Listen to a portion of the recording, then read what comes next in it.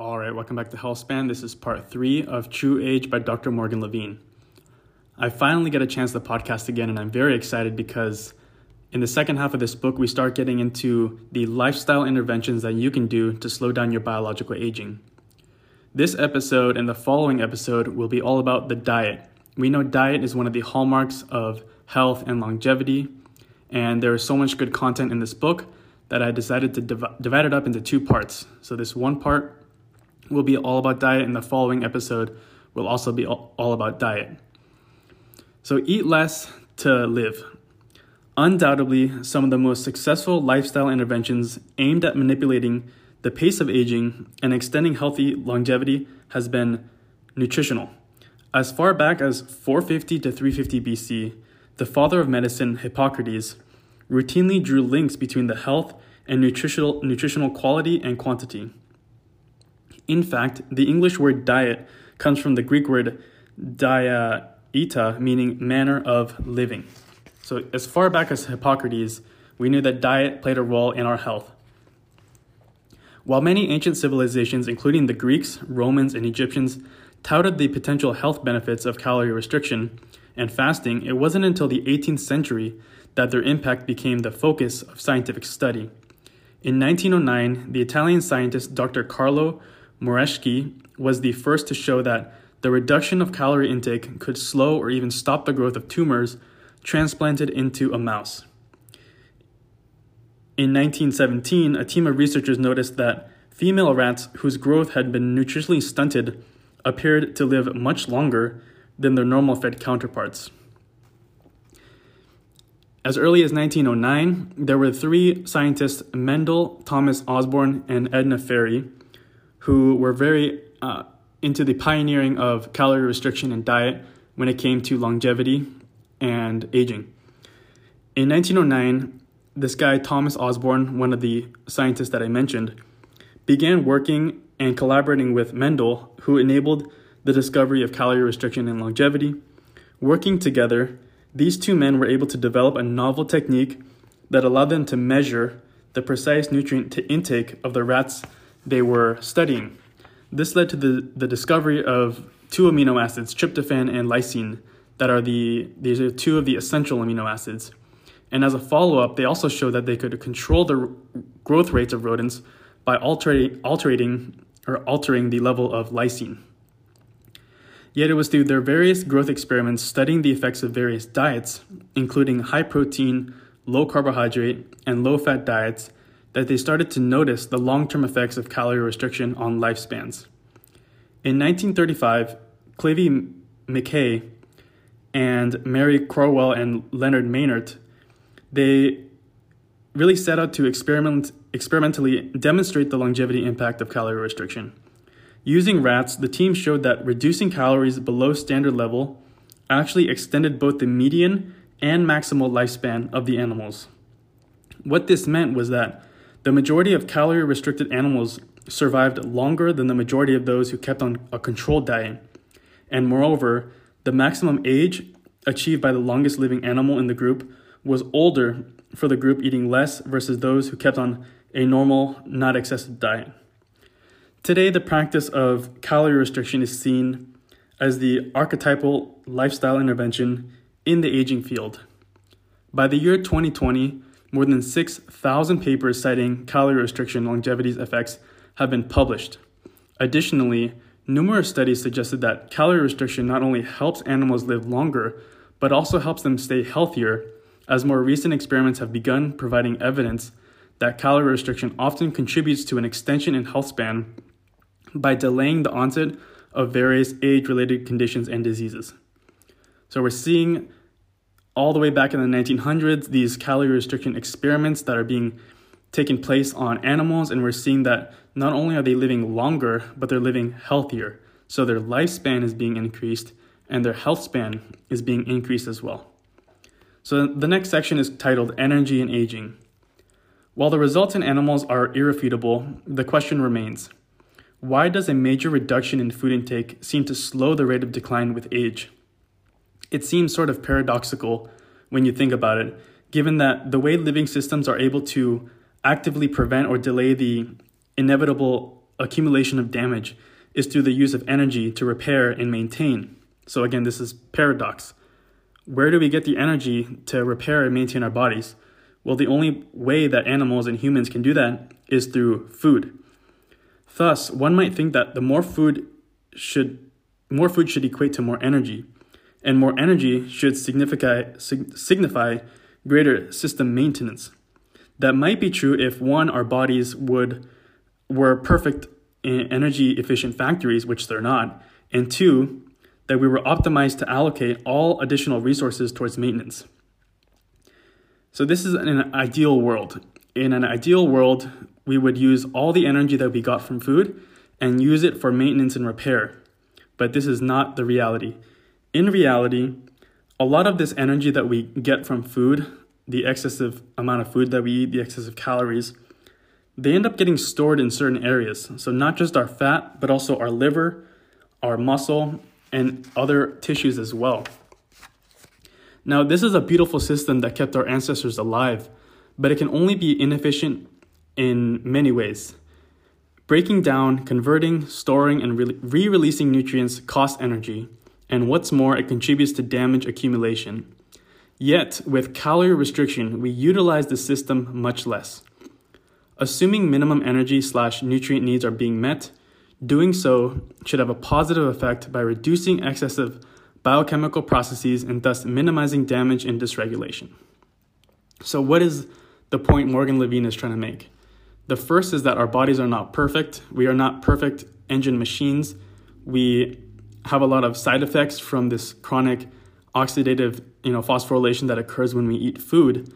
But when we do calorie restrict, and given the idea that we have all our nutrients and our demands met, we are using our energy partition more efficiently. And we're also reducing, as she mentioned, the excessive biochemical processes and also minimizing the damage and dysregulation that occurs when we go through this oxidative phosphorylation. In other words, taking glucose and other sources and converting it to ATP.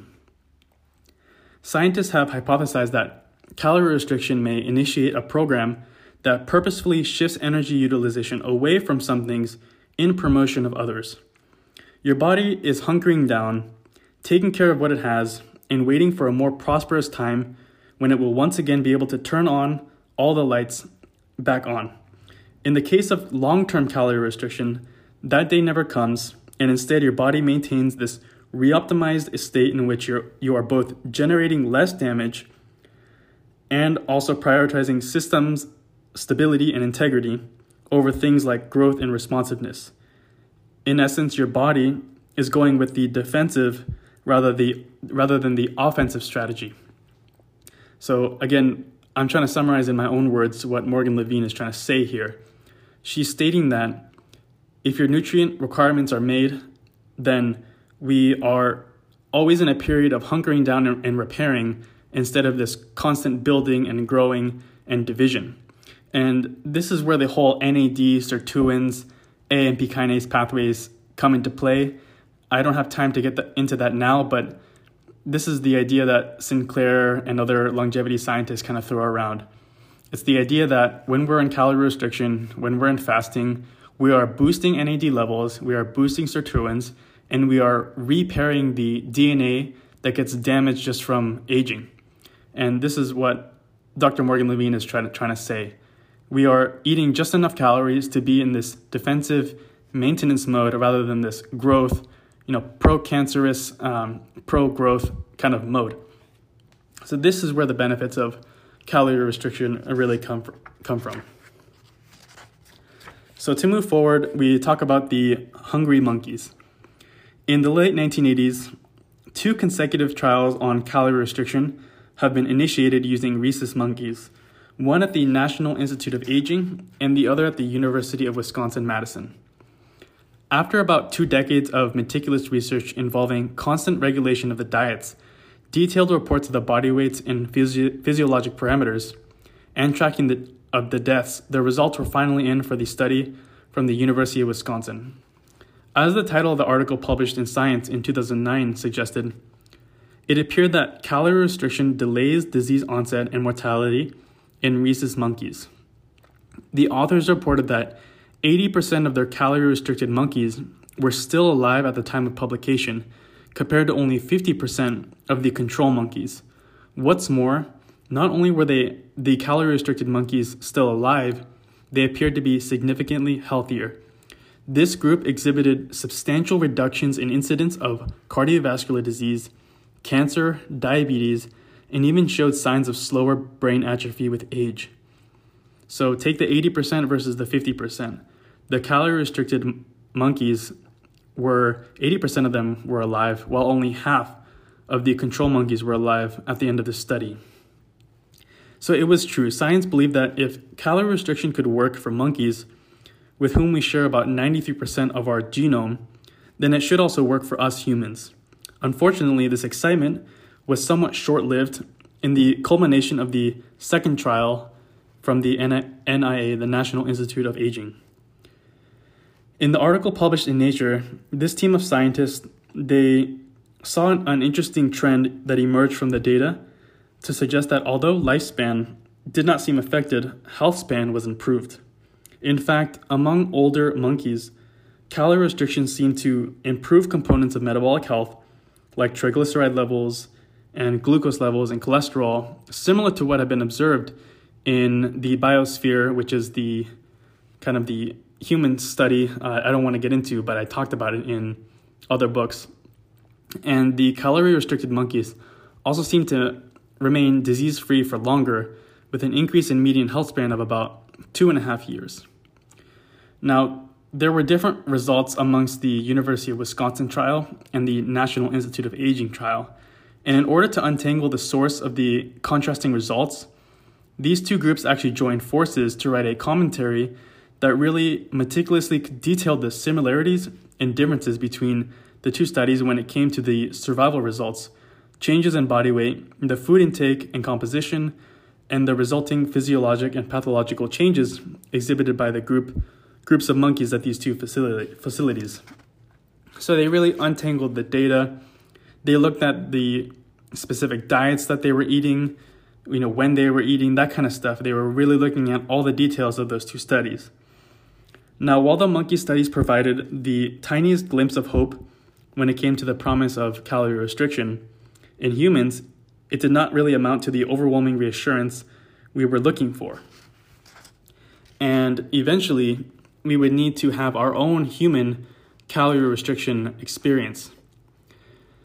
Now, a man by the name of Michael Ray, who is a science writer for the SENS Research Foundation, which is an organization headed by two really famous biogerontologists, Dr. Aubrey de Grey and also CEO James O'Neill. He doesn't just write about the potential malleability in the rate of aging through his work in this research foundation, he is also attempting to demonstrate it within himself. So back in the 1990s, it still wasn't believed that humans could actually sustain a calorie-restricted diet.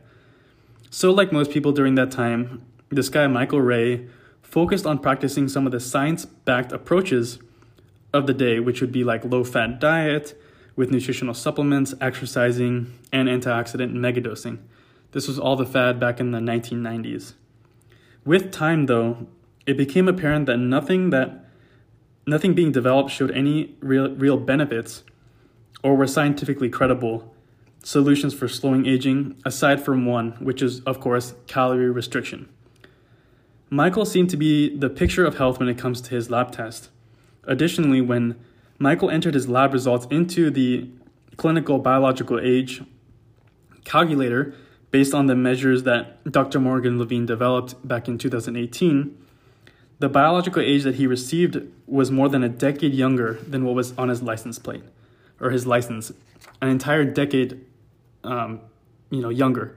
And he's not alone. Studies of individuals undergoing this long-term self-imposed CR suggest that these individuals exhibit signs of slower aging, similar to what have been observed in many of the animal studies.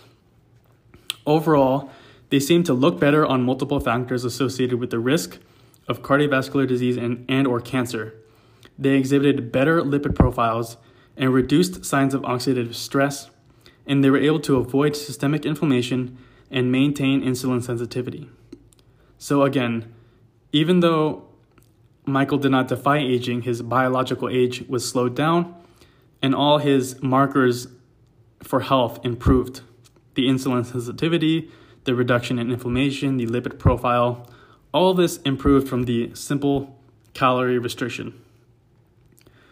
While each of us could do what Michael has done, adopting a calorie-restricted lifestyle and track how this may be impacting our aging profiles, most people are not convinced to even consider the switch. They want to know that it will pay off. That will work for someone, that it'll really work for someone like them. And the only way to estimate that is through a clinical trial in humans. And this, of course, is where the calorie trial enters.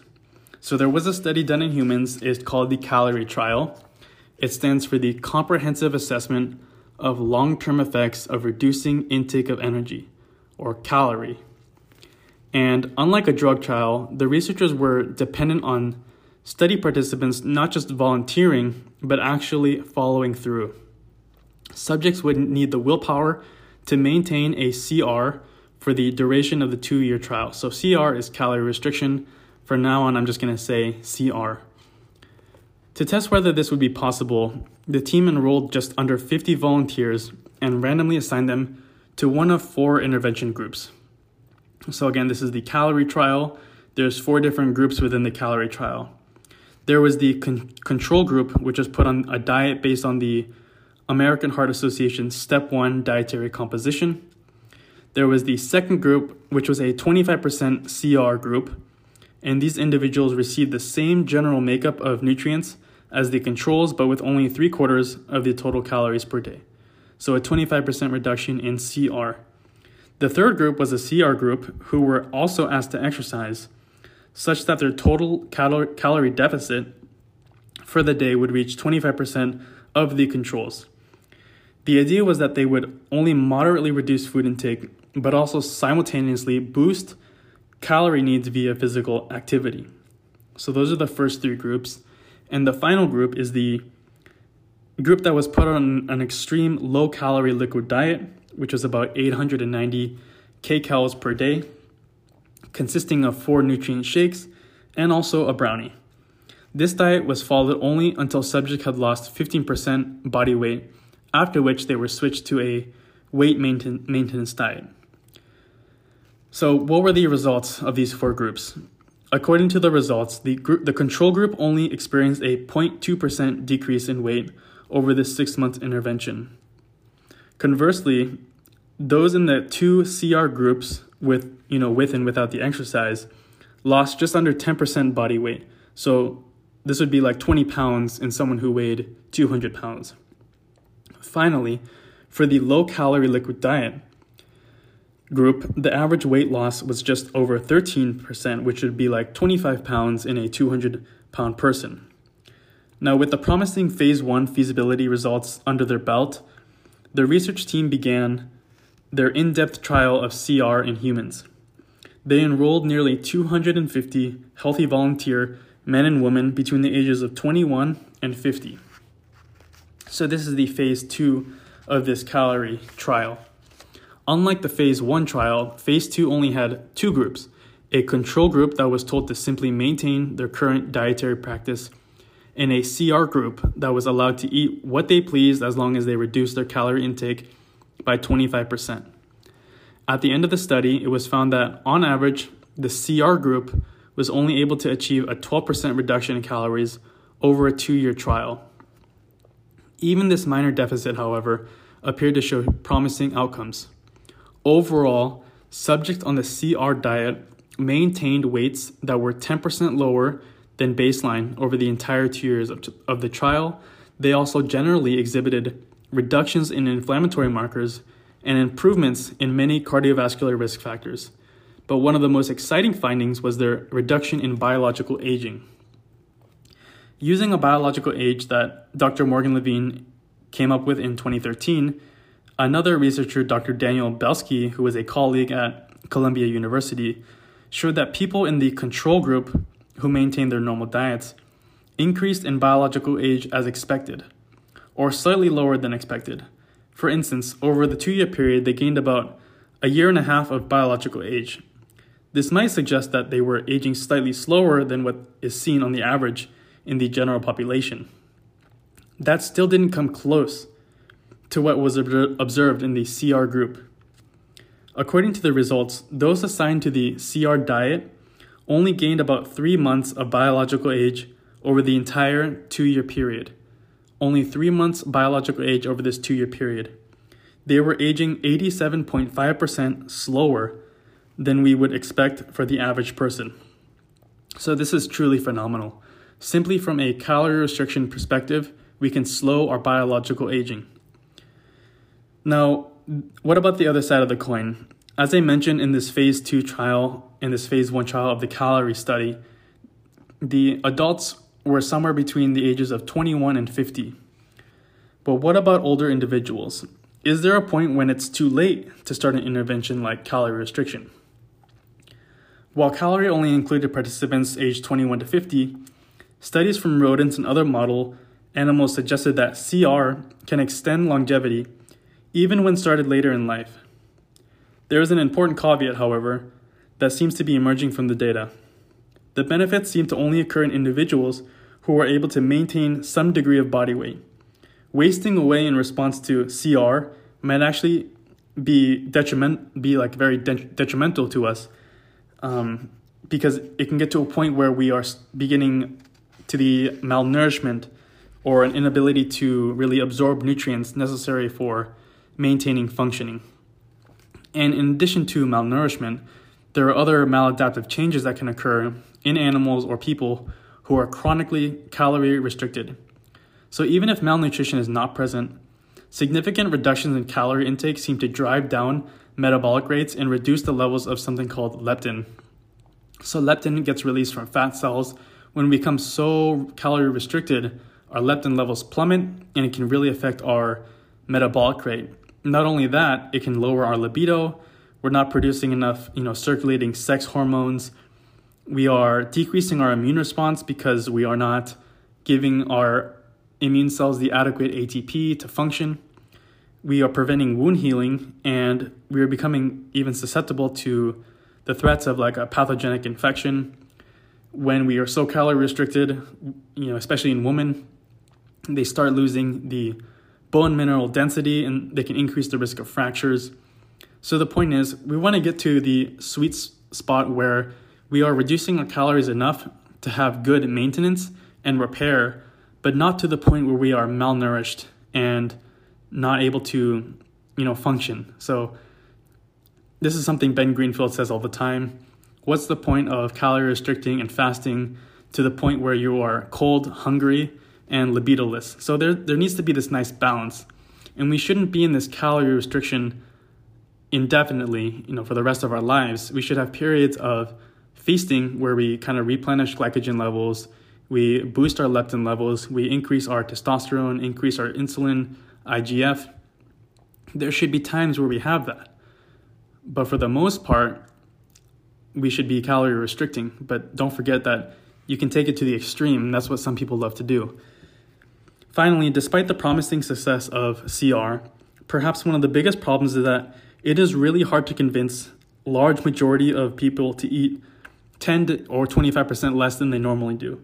In most countries, it's hard enough to prevent overeating, let alone promote undereating. So there are other options with appreciable benefits when it comes to slowing aging and preventing major diseases. In fact, the cutting-edge research coming out is starting to suggest that many of them might come close or even mimic the benefits seen in calorie restriction. So is there a way we can alter our diet, modify our diet, and also have some different types of fasting where we can get the benefits of calorie restriction without truly calorie restricting? And that is what part 2 or the second half of this diet episode will be all about. It's going to be all about the different types of longevity diets, low protein, intermittent fasting, prolonged fasting. This is what I'm going to get into in the next episode. So I wanted to end here and cut it off here. I hope you learned something that calorie restriction across all species improves not only health span, but also lifespan. Everything from C. elegans to mice to monkeys to humans. Calorie restriction works. It's one of the main interventions that humans can do to slow their biological aging and their chronological aging. So I hope you tune in for part 2, where I discuss more about diet, calorie restriction, longevity diets, and all the topics relating to that. So thank you for listening.